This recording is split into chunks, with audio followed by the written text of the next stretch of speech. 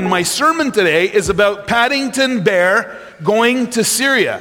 Did I leave Paddington down there? Come on, toss Paddington up here for me. Let's see if I can catch him. Woo, there he is. Everybody, I want to know, before I go on, does anybody here know Paddington Bear? Anybody here know Paddington Bear? It's funny, it's mostly women. Strange, I don't know why. Men, get sensitive. Michael Bond died on Michael Bond, the creator of Paddington Bear, died on June 27th this summer. He created Paddington Bear in 1958. And he said about him the little teddy bear from darkest Peru who appears in Paddington Station having been a stowaway and escaped on a lifeboat. Isn't that a kind of a beautiful picture? Anyway, Bond said of him, "Please look after this bear." He was a refugee with a label that said, "Please look after this bear, and thank you." And he had a little suitcase with him. In the 2014 movie about Paddington, the backstory has his Aunt Lucy and his Uncle Pastuzo, having been devastated by an earthquake, they send him off in hope that he will find a new home. And Aunt Lucy explains, long ago, during the war, people in England sent their children by train with labels around their necks so that they could be taken care of by complete strangers in the countryside where it was safe. They will not have forgotten how to treat strangers.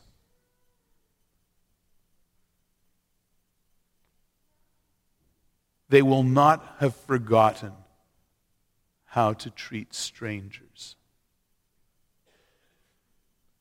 Paddington finds himself in England at Paddington Station, and he's lonely. It's a lonely place to be. And it seems that people have forgotten how to treat strangers. It's a lonely place where no man cares for his soul. And until he's found there in Paddington Station by Judy and Jonathan Brown, he's lost. But the Brown family adopt the little lost bear. Mrs. Brown is kindly attached to him, but Mr. Brown is protective of his family. He's suspicious of the foreigner, suspicious of his motives. Doesn't that sound like what's going on today? Doesn't that sound a little bit like all this nativist uproar that's going on all over North America now, it seems to have spread? How should we react? How should we respond? I'm going to share with you a number of stories this morning, and I don't want you to tell anyone about it. Don't say a word to anybody, okay? Not the stories from my life, not the stories from Jesus' life. It's really important that you don't share what I'm going to say this morning with anyone. Just like Jesus said, he commanded them to tell no one. So when you're chatting with your buddies down at Tim's tomorrow or sometime this week, and you tell them what you heard in the sermon, because I know you must talk about the sermon every time you go out with your friends to Tim's.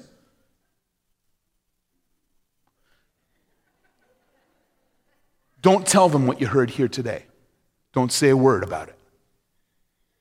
Shh. Quiet. You got that? Now, I'm a pastor. I've been a Pentecostal pastor for like 30 years.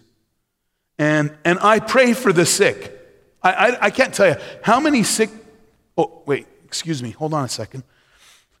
Can you just give me a moment here? I just see somebody. Wait, right down here. Yeah, you, sir. You, sir. Sitting at the back like that. Look, how could we have such a well-dressed man, such a clearly upstanding citizen, and someone as well-heeled as you are? We can't have rich guests at Glad Tidings and make them sit at the back. Like, please, come on up here, would you please? I've got the best seats in the house. I'm going to place you right next to Pastor Todd, because that is really the best seat in the house. So just be there. Are you good? Hey, listen, can I tell you? I love your clothes. Real sense of style. Excellent. Well done. Okay, sorry folks, I just needed to do that. We can't have that happening. Not at Glad Tidings.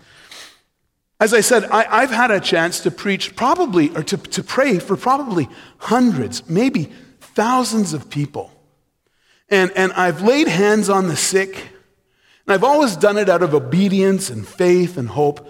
But I have to confess, very few miracles in my life. And I'm ashamed to say it, but it's true. So one time, I'm on a missions trip in Kyrgyzstan. We're doing a pastor's conference. There's about, believe it or not, 700 pastors in Kyrgyzstan sitting in this auditorium. And I do my leadership training thing. I think I've done a really great job. I've given them the best John Maxwell material that I could find. And so I've taught, and it's been wonderful, and there's questions and answers. And I'm waiting for really good questions to interact with. And one guy gets up, he says, "Excuse me, can you just tell me, how many miracles has God done in your ministry?" You know, I'm not usually one to be stuck for words. But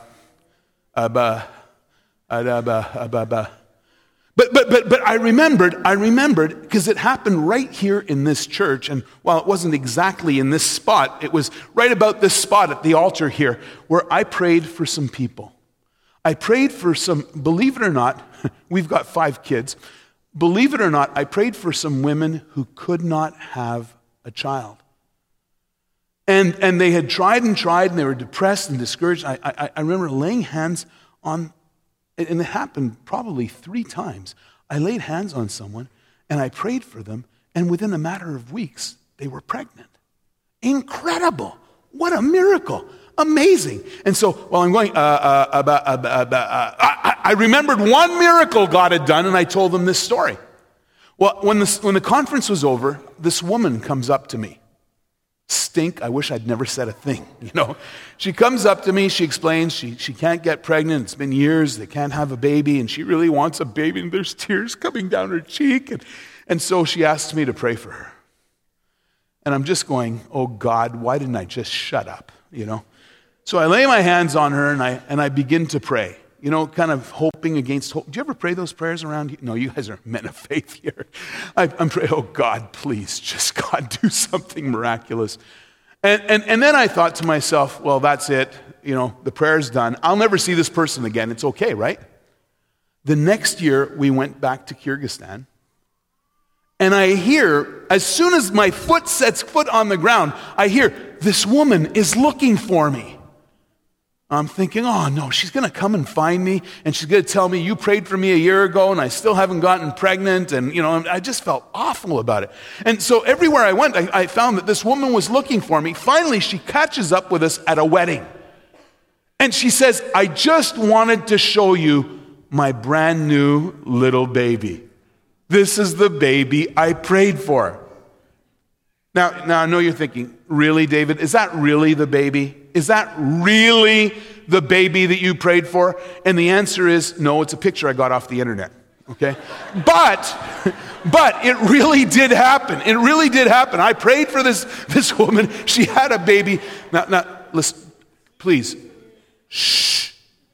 Don't tell anybody about it, okay? Not a word about this.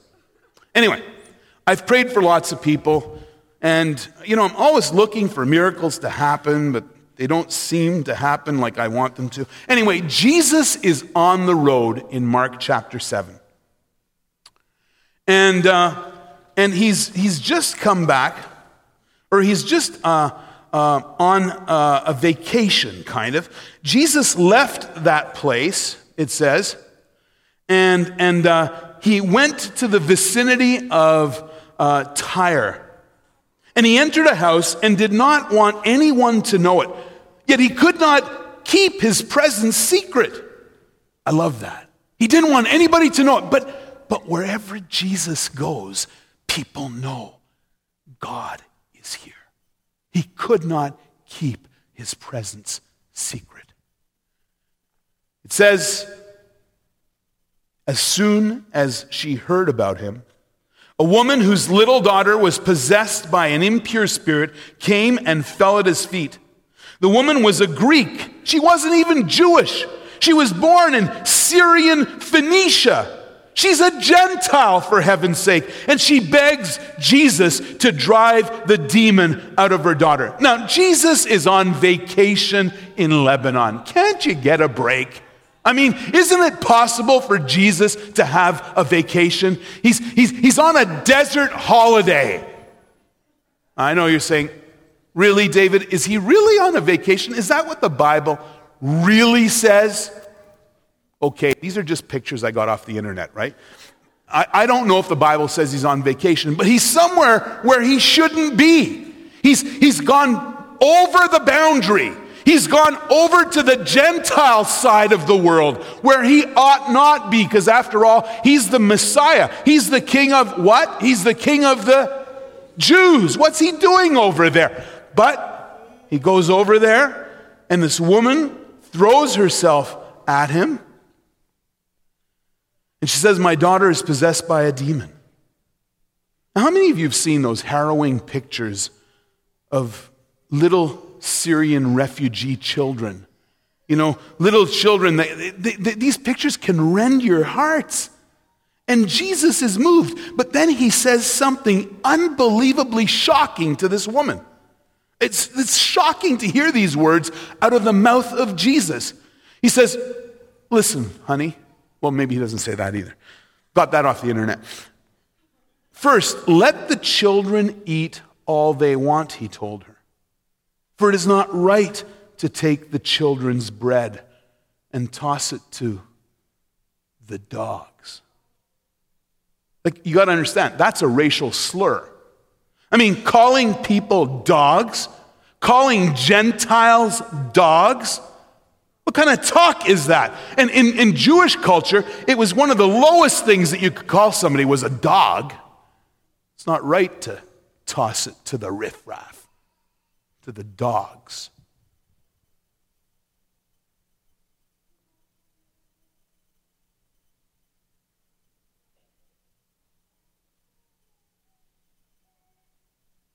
The woman says, Lord, even the dogs under the table eat the children's crumbs. Wow. Can you say wow? Say it backwards. I mean, that is worth stopping for a moment and thinking about. What kind of faith? What kind of audacity does this woman have? She's just been called a dog. Yeah, but even the dogs get to eat the crumbs. And Jesus says, for a saying like that, go. The demon has left your daughter. Now go home to your Gentile people. Go home to your pagan people. Just don't tell our people about what happened here. Don't want it to be known. You go home and your daughter will be healed. And the woman goes home and she finds her daughter miraculously healed. Now, just don't share this with anybody. This is private. Don't talk about this. Excuse me. Just one more moment. Hold on a second here. I see something. Like, folks, you won't believe who we have with us. Like, hold on a second now. Way back here at the back. How could we let someone this important sit this far back? Would you come over here? Like, now we have a superstar in our midst, and you guys want to make her sit at the back of the church. What kind of church is this? Come on now. We just will not allow that here. I'm going to give you a place of honor. And would you take a look? You are so beautifully attired, and I love your bling. Look at that. Whew. It's pretty special. Anyway, come on over. You can sit right next to Pastor Todd. That's what you can do, because you're that important to us, okay? And did I mention how wonderfully attired you seem? Anyway, let me just continue the message here. Where am I? My notes.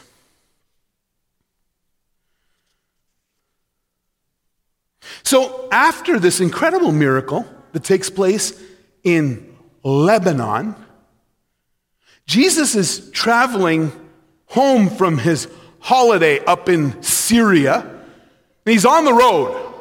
How many of you know all kinds of things happen on the road with Jesus?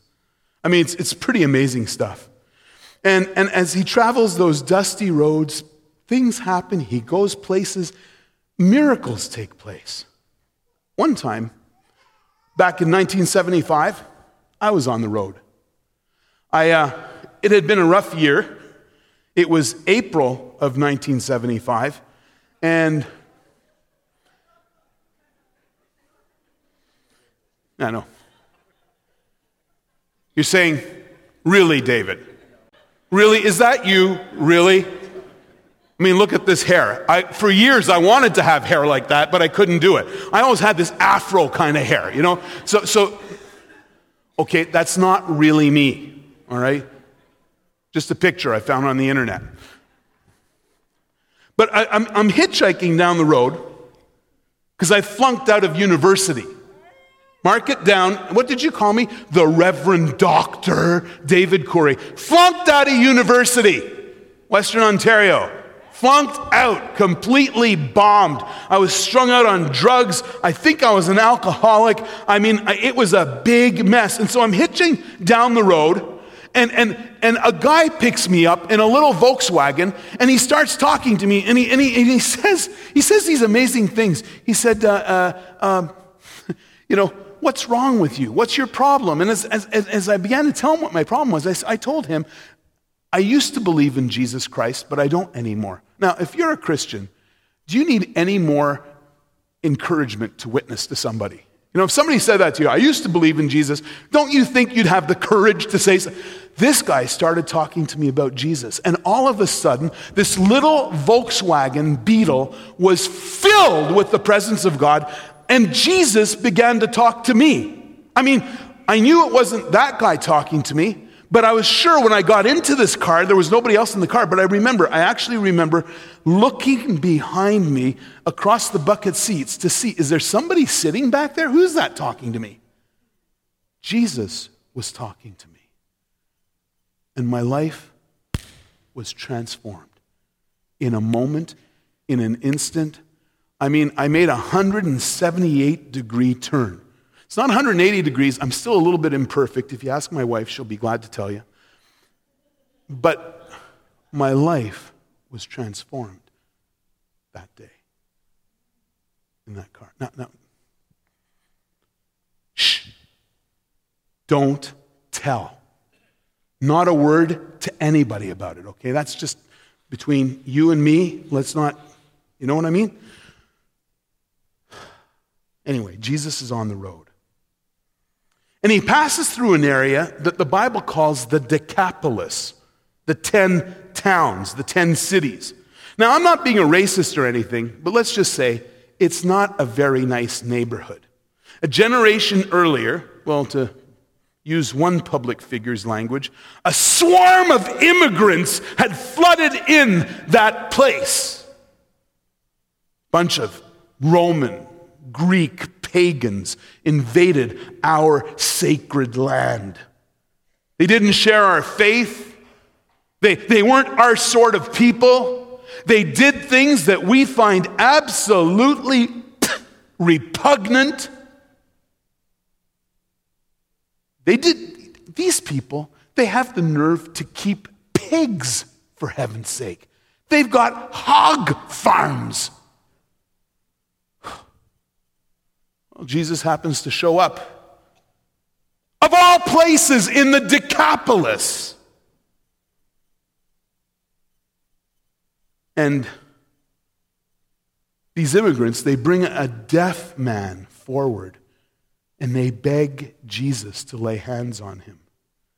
So Jesus takes him away from the crowd, and he puts his fingers into the man's ears, and he spit and touched the man's tongue, and he looked up to heaven, and with a deep sigh said, Ephphatha, which means be opened. And at this, the man's ears were opened. His tongue was loosened, and he began to speak plainly. And Jesus says, listen, he commands them not to tell Anyone? Shh. Keep it to yourself.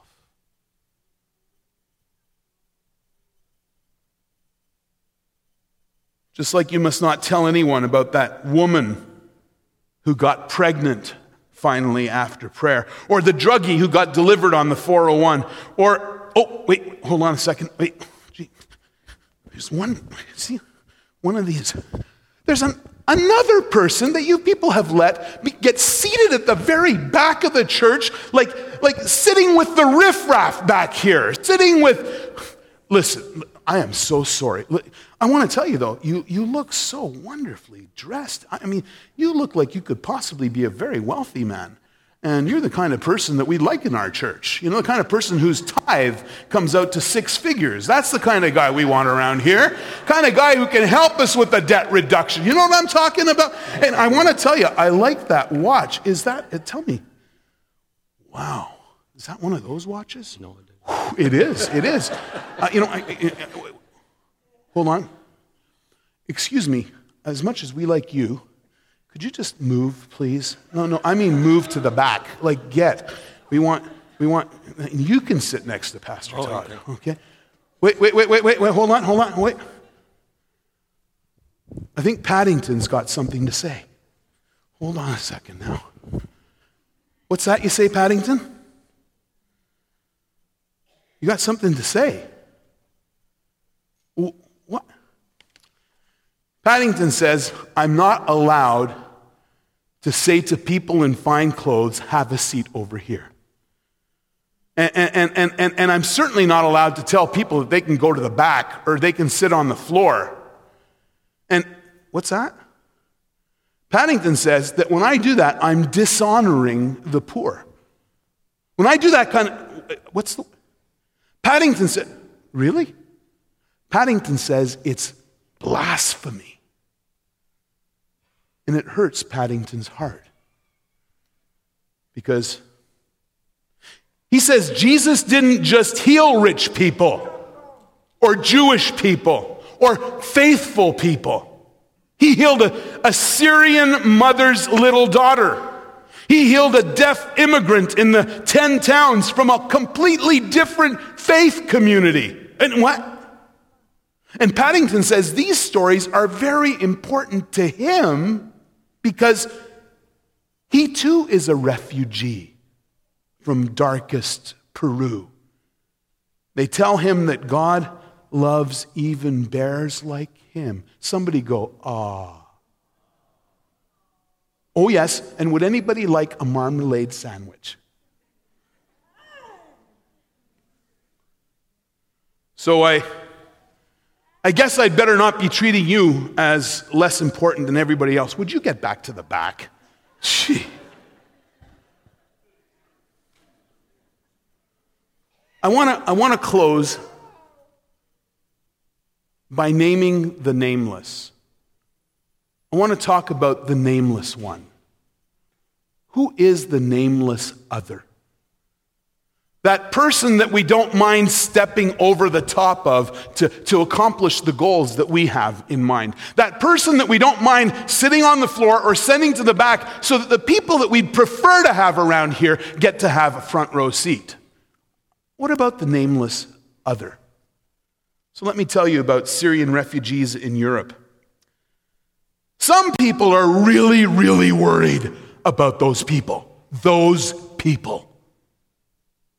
Germany took in 1 million refugees in 2015. Britain said they would take 20,000 over a 5-year period. Some people seem to embrace the refugee thing. Other people, you know what? Not so much. What about these people? I preached last year at a Church of God pastors conference in Germany. And I'll tell you, Germany, they're incredibly organized. They brought in those 1 million refugees and they sent them in little proportionate numbers to each city and town and village. Every little village has their proportionate number of refugees. And let me tell you, the church has really stood up and done something about it. They have made sure that these people have clothing, because they get a certain amount of money for food and a certain amount, but they make sure that they're taken care of, and somehow they're being assimilated into the community. And I was talking to one pastor at this conference, and he told me, this is a pastor of a church of 70 people. He told me that a few weeks before the conference, he baptized 70 Iranian Muslims. That is worth a hand. Let me tell you more. I saw him at Easter and I asked him, so how's it going? He said, I think I got 70 more to baptize. Another pastor at that conference said, but you know what? Here's the truth. There is incredible opportunity for ministry here, but you got to be ready, willing, and able. When these people call, you got to drop everything and go and take care of that, because if you don't answer the needs, somebody else will. So the church needs to step up. And let me tell you something, folks. We think all these Muslims, they're all these terrorists, they're all these jihadists. Let me tell you, how many of you know what the number one killer of Muslims in the world is today? What's the number one killer of Muslims? Other Muslims. You understand that? So a lot of these people, now not all of them, and not even the majority, but there are people who are sick, sore, and tired of Islam. And what they need is they need to see the love of God manifest in Jesus Christ. In Brussels, we work with a couple who've spent 16 years as Assemblies of God missionaries, Sam and Naomi Brello. They've been in the Middle East for 16 plus years. They speak Arabic. They even watch TV in Arabic. And they say it's a lot cleaner than it is in English. They watch soap operas, believe it, in Arabic. And these people, they teach at the school that I teach at, but their real heart is for the Muslim ministry. They work in Arabic churches. They went and they fed people when they were in tents. They helped them to find places to stay. And now they have a monthly dinner that they put on. And often they'll get between 50 and 100 Arabs, mostly Muslims, and they preach the gospel to them and they answer questions. They do a Q&A thing. It's incredible. And what they're finding is people are coming to know Jesus Christ.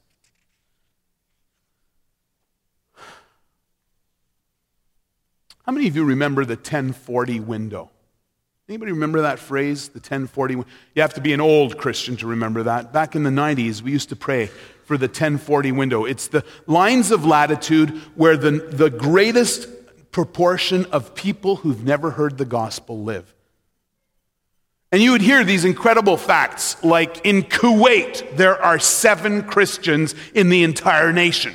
In Iran or Iraq, there are 16 Christians. And you'd hear these amazing statistics, and you'd say, is there any hope? But we would pray. We would hope against hope. Anybody know what I mean by, God, will you do something, anything?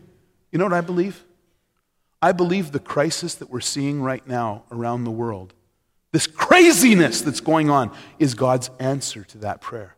Because more Muslims are coming to Christ today than ever before. There's transformation taking place, and we can be a part of it if we're willing to be sensitive to the Holy Spirit. So our problem isn't Islam. Our problem isn't Muslims. Our problem isn't foreigners or aboriginals or blacks or anything else. It's the other.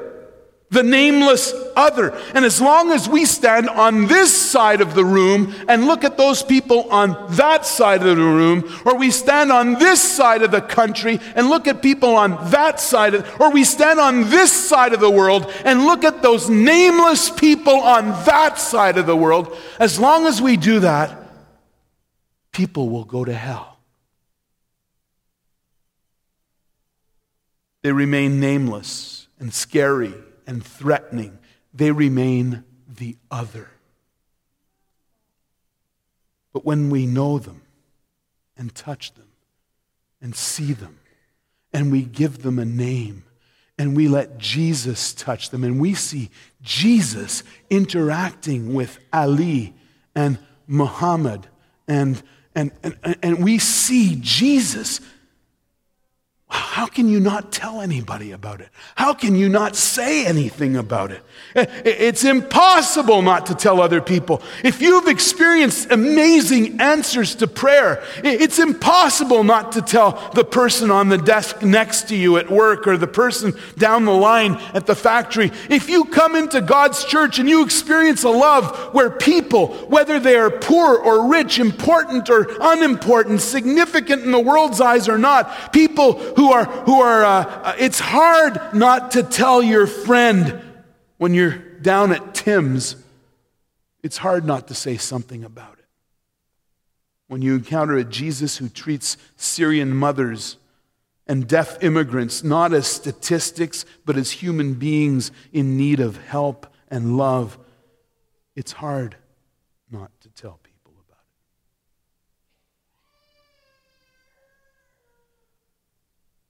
My brothers and sisters,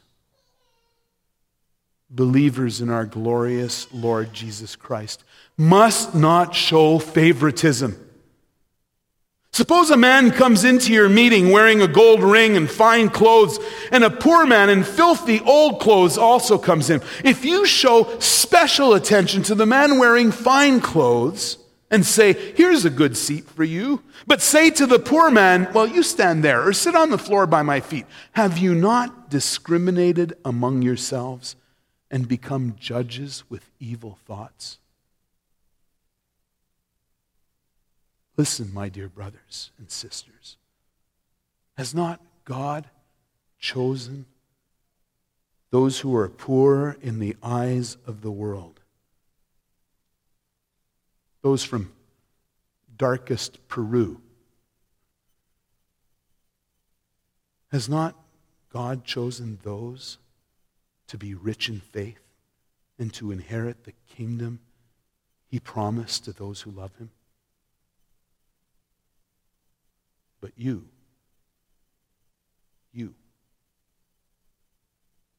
have dishonored